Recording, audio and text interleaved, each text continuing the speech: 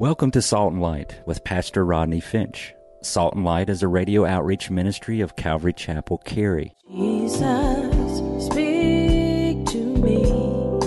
Open your word and reveal your heart to me. Salt and Light is a series of verse-by-verse studies through the Bible, focusing on its practical application to our everyday lives.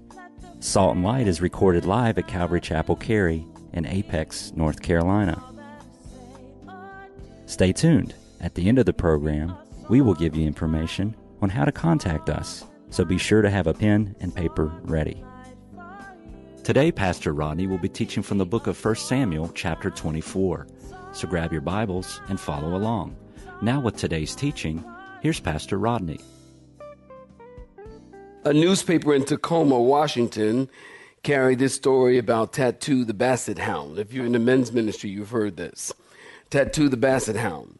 Tattoo didn't intend to go for an evening run, but when his owner shut his leash in the car door and took off with Tattoo still on the outside of the vehicle, he had no choice. A motorcycle officer named Terry Filbert noticed a passing vehicle with something that appeared to be dragging behind it. As he passed the vehicle, he saw the object was a basset hound on a leash. Officer Filbert described what he saw. He was picking up and putting them down as fast as he could, speaking of Tattoo's feet. He chased the car to a stop and Tattoo was rescued, but not before the dog reached a speed of 25 miles per hour and rolled over several times. The dog was fine for y'all PETA lovers. Oh, like that mean man, it's just a story. Calm down. The dog was fine, but asked not to go out for an evening walk for a long time. I don't know, have you been with us?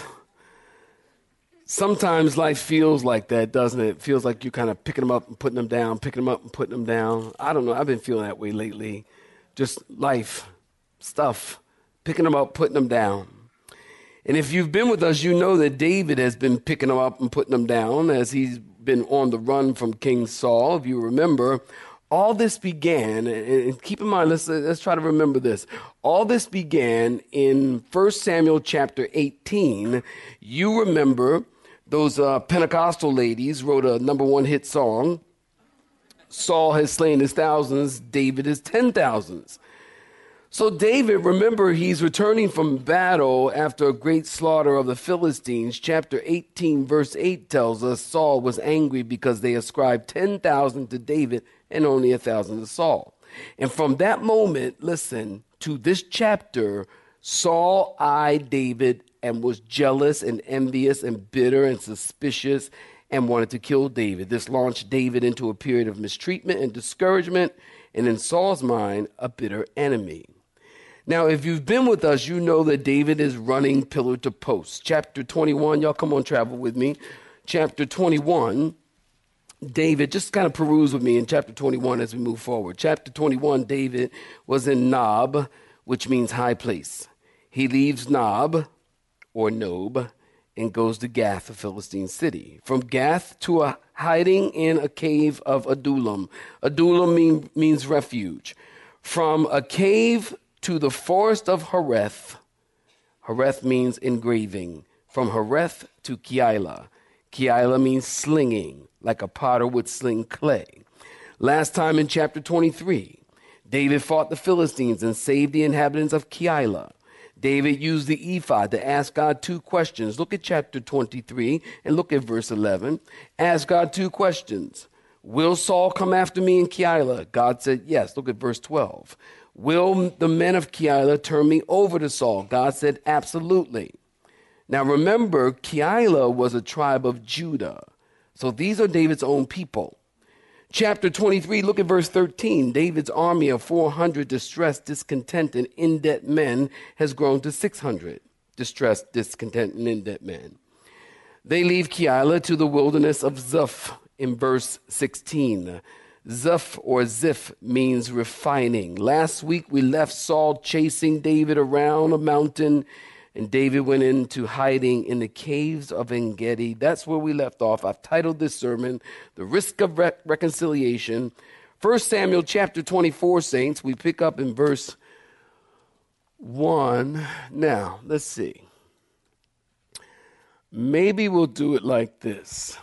Let's read the entire chapter because there's so much here. I want you to get the entire chapter. And then we'll come back and have some comments. It's only 22 verses, not so long. So let's read the entire chapter, and then we'll come back and have some verses. It all makes sense. It all come together as you kind of, I think, take this in a whole, I think. 1 Samuel chapter 24, look at verse 1. If you're looking at verse 1, I need you to say amen. Now it happened when Saul had returned from following the Philistines that it was told him, saying, take note, David is in the wilderness of En-gedi. And then Saul took 3,000 chosen men from all Israel and went to seek David and his men on the rocks of the wild goats. And so he came to the sheepfold by the road where there was a cave. And Saul went in to attend to his needs. And David and his men were staying in the recesses of the cave. And the men of David said to him, this is the day of which the Lord said, behold, I will deliver your enemy into your hand, that you may do to him as it seems good to you. And David arose and secretly cut off a corner of Saul's robe. Now it happened afterward that David's heart troubled him because he had cut Saul's robe. And he said to his men, the Lord forbid that I should do this thing to my master, the Lord's anointed. Underline that, to stretch out my hand against him, seeing he is the anointed of the Lord. And so David restrained his servants with these words and did not allow them to rise against Saul. And Saul got up from the cave and went on his way. David also arose afterward and went out of the cave and called to Saul, saying, my lord the king. And when Saul looked behind him, David stood with his face bowed to the earth. And David said to Saul, why do you listen to the words of men who say, indeed, David seeks your harm? Look, this day your eyes have seen that the Lord delivered you into my hand in the cave, and someone urged me, encouraged me to kill you, but my eyes spared you. And I said, I will not stretch out my hand against the Lord, for he is the Lord's anointed.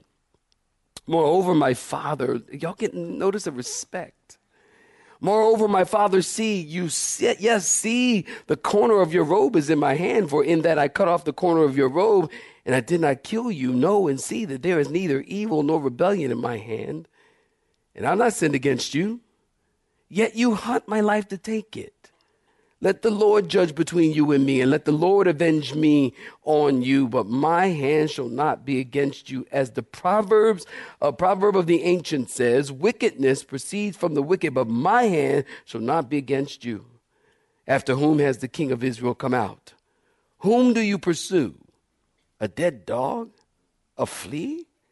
Therefore, let the Lord judge between you and me, and see and plead my case and deliver me out of your hand. And so it was, when David had finished speaking these words to Saul, that Saul said in this voice, is this your voice, my son David? And Saul lifted up his voice and wept. And then he said to David, you are more righteous than I, for you have rewarded me with good, whereas I have rewarded you with evil. And you have shown this day how you have dealt with me. For when the Lord delivered me into your hand, you did not kill me. For if a man finds his enemy, will he let him get away safely? Therefore may the Lord reward you with good for what you have done to me this day. And now I know indeed that you shall surely be king, and that the kingdom of Israel shall be established in your hand. Therefore swear now to me by the Lord that you will not cut off my descendants after me, and that you will not destroy my name from my father's house. So David swore to Saul. And Saul, in verse 22, went where, saints? But David and his men went up to the stronghold. That's important. Stop right there. Give me your attention. Saul, were you with me last week? Show of hands. Were you with me last week? Show of hands. Okay, that's a good number of you. You know then Saul has now come back from battle and victory over the Philistines. And if you've been with us to Israel, you know he's come back to this area of En-gedi. If you've been with us to Israel, you know that this area of En-Gedi is a beautiful, beautiful area. Isn't it a wonderful thing to have gone to Israel and now you can see these areas of which we're talking about? If you haven't been to Israel with us, the next time we go, you ought to plan to go. The Bible comes alive. When you've taken a trip to Israel and you read the Bible is like a pop-up book. It does. It becomes like a pop-up book because now you're reading like Saul and David now are in this area of En-Gedi, and you've been to that area of En-Gedi or wherever we're reading. So now they're in the area where it's called the Caves of En-Gedi, and this is a beautiful area down by the Dead Sea. Beautiful waterfalls, ibex or goats are in this area. There are many caves in this area. Saul has 3,000 chosen, highly trained Navy SEALs with him. Amen. Go Navy. I'm holding it down for the Navy. And he goes to En-Gedi looking for David and his men. Now keep in mind, David, saints, listen, he's at rock bottom. All right? He's lost everything. But as I've shared with you, this is God molding David. God is using Saul to mold David. God is using Saul to persecute David. God is using Saul to chase David and hunt David because God is doing a work in David. He's not doing a work in Saul. He's doing a work in, God is using Saul. Just like God is using governments. Y'all know where I'm going. God is using governments and God is using peoples for his end. I was witnessing to the orderly as he's walking Miss Elvira down the hall. They gave her the good juice. And I told him, I said, you know what, give her the good juice and she'll start singing. Because she's off key. I said, y'all might want to have me come down the hall so I can wake up and get her on key. And I was witnessing to the you got to love her. You got to love her. And I was telling him, I said, God is behind all of what's going on in this country. Don't you know that God is aware? God knows what's going on. And God knew what decisions were going to be made before they were made. So why are all the Christians going, oh, I can't believe it? I can. Jesus told us these things must be before the coming of the Lord. That means Jesus' coming is nearer than you think. I told that to the orderly. Come on, clap your hands and say amen. God is using Saul to mold David to be the man that God wants him to be. It's God that has David in the crucible, container, pot of God's testing. And God is using and puppeting Saul for his own purposes. And that is to make David a man after God's own heart. God's purpose is to make David a king. Chapter 24 is critical. You're taking notes? Write it down. Chapter 24 is critical in the whole process of making David king. Now, remember last week, Saul was so close to catching David when out of the blue, or should we say out of heaven, a messenger came to Saul and told him that the Philistines had invaded. And just then Saul turned his attention to the Philistines and David got away. Chapter 23, look at verse 28. Chapter 23, look at verse 28. David was so blessed he memorialized the place. He called the place the Rock of Escape, or in Hebrew, whew, that was close. Now think it through with me. God gave Saul victory over the Philistines. Here in chapter 24, listen, Saul returns to pick up where he left off, and that is to kill David. It is interesting to me that Saul is trying to kill David. Saul is hard-hearted, apostate, rebellious toward the things of God, and yet God gave him victory over the Philistines. Or God blessed him, if you will, to defeat the Philistines. Somebody might look at that and think, wow, God blessed Saul. Listen, don't confuse the victory with the blessings of God. People do that all the time, don't they? They think that God is blessing them even though they live in rebellion toward God. Can I tell you something? Write it down. God's not blessing you if you're living in rebellion toward God. I don't care how good it's going. I don't care how much you're making. And how nice your house is, and how nice your car is, and how everything is just going swimmingly. God's not blessing you when your heart is not toward him. They think, Saul may mistaken think that he's being blessed because he got victory over the Philistines. Listen, if you're living in rebellion toward God, then you're living off the mercy of God. And God is only allowing you to continue to live off that mercy, hoping that soon, listen to me, hoping that soon and really soon you'll realize that thing that you're doing doesn't please God, and you'll turn and repent and begin to live for God. I think of Romans, I'll wait while you clap your hands. I think of Romans chapter 2, verse 4. Or do you despise the riches of his goodness, forbearance, long-suffering, not knowing that the goodness of God does what, saints? Leads you to repentance. In other words, God shows mercy and God shows grace, hoping that that mercy and grace will bring you to repentance. So if you're walking in sin and in total rebellion to God, and God is being good to you, basically you're just running out of room. Because if you keep going, eventually God will have to chastise you. So in our text, Saul comes back and tracks David down in the area of En-Gedi. En-Gedi means rocks, write it down, rocks of wild goats. En-Gedi means rocks of wild goats, or rocks that only goats could navigate. Rocks that only goats could navigate. At this time, Saul doesn't know it, but he's closer to David than he realizes. Look at verse 3. Saul came to the sheepfold by the road, and there was a cave there. And Saul went in to attend to his needs. Now listen, this is a really, really large cave. We know that because it was big enough to shelter a flock of sheep. It was a sheepfold. So David, watch this, I'm going somewhere.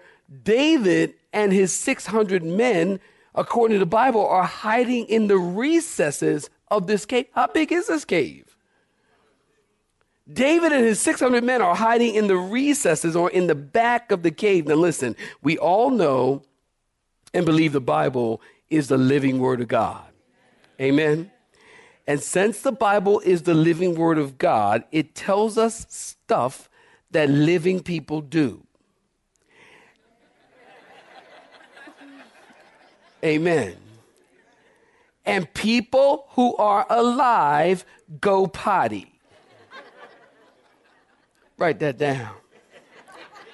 People who are alive go potty. Look at verse 3. Saul went into the cave to potty. Now, the New Living Bible says Saul went into the cave to relieve himself. I'm sure he didn't know that there were already 600 men in the men's room. That's interesting. Something so basic, get this, something so basic and so common as going to the bathroom is timed and arranged by God. Y'all didn't get that. Something so common and basic, going to the bathroom. Everybody go to the bathroom. If you say you don't, you're in church. But something so basic and so common as going to the bathroom is arranged and timed by God. Saul doesn't know it. Saul is in the men's room. His men, they aren't with him in there. Look at this God thing. David could have been hiding in 100 different caves. Now, if you've been with us to En-Gedi, you know there are hundreds of caves around the area of En-Gedi. Hundreds. They're everywhere. David could have been hiding in 100 different caves. Saul could have went to the bathroom in 100 different caves. Maybe not even go in a cave. Maybe go to the bathroom near a bush. Amen. That's what alive people do. Y'all stay with me, all right? That's what alive people do. Saul and his army are marching along. When they get to the cave, God wants them to go in.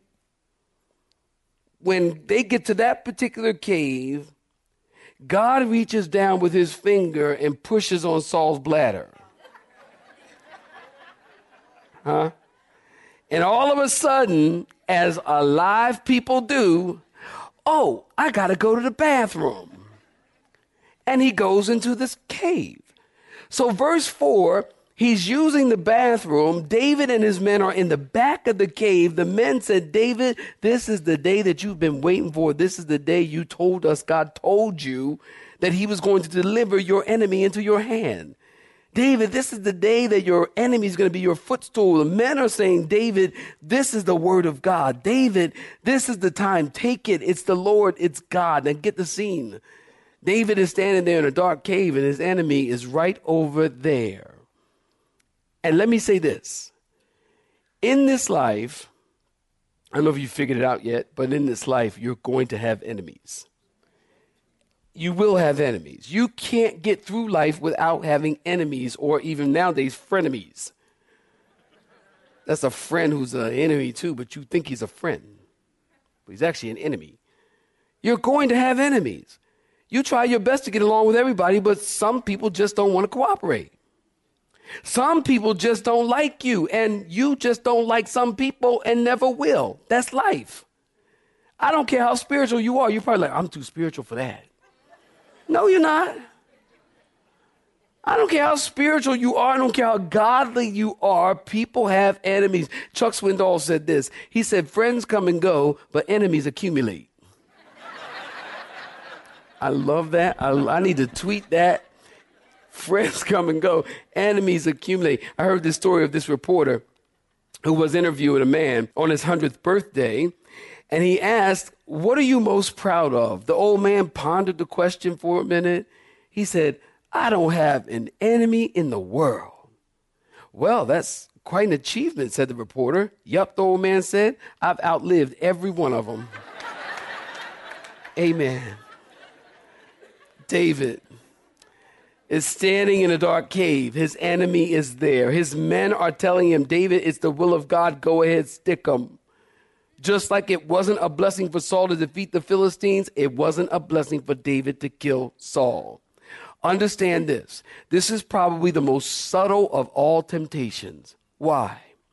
For two reasons, maybe more. One, David knew that God was giving him the kingdom. Number two, it seems everything is right and perfect and planned of God. For the first time, Saul is in the hand of David. So David, here's my sanctified imagination. David is standing there thinking, this guy has ruined my life.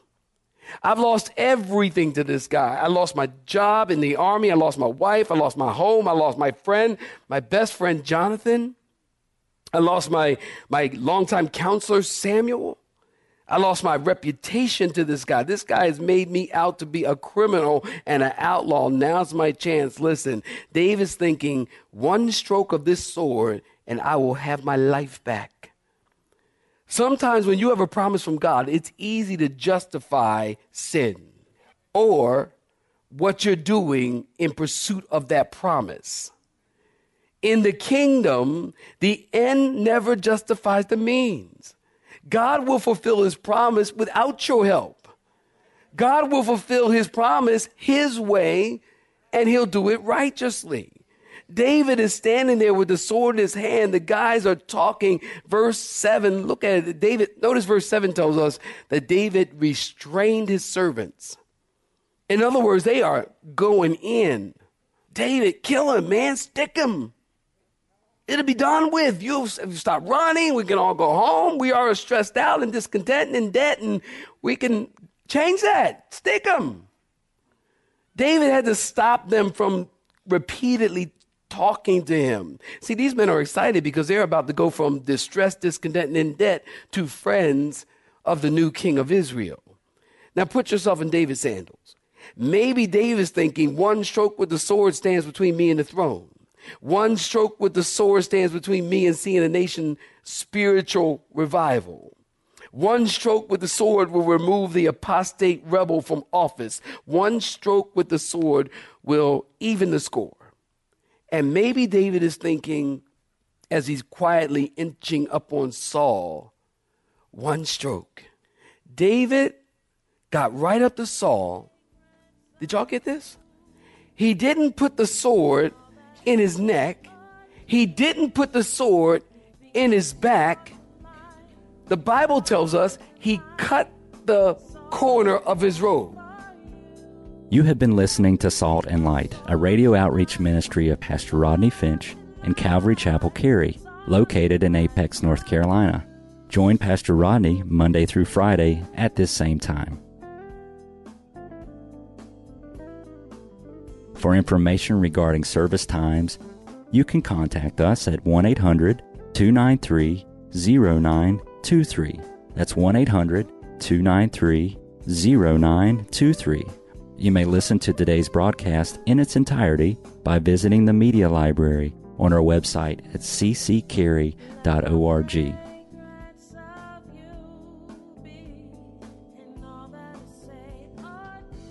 We would like to thank you for tuning in to Salt and Light and pray that you have been blessed. Until next time, may you be salt and light. Let me be a salt.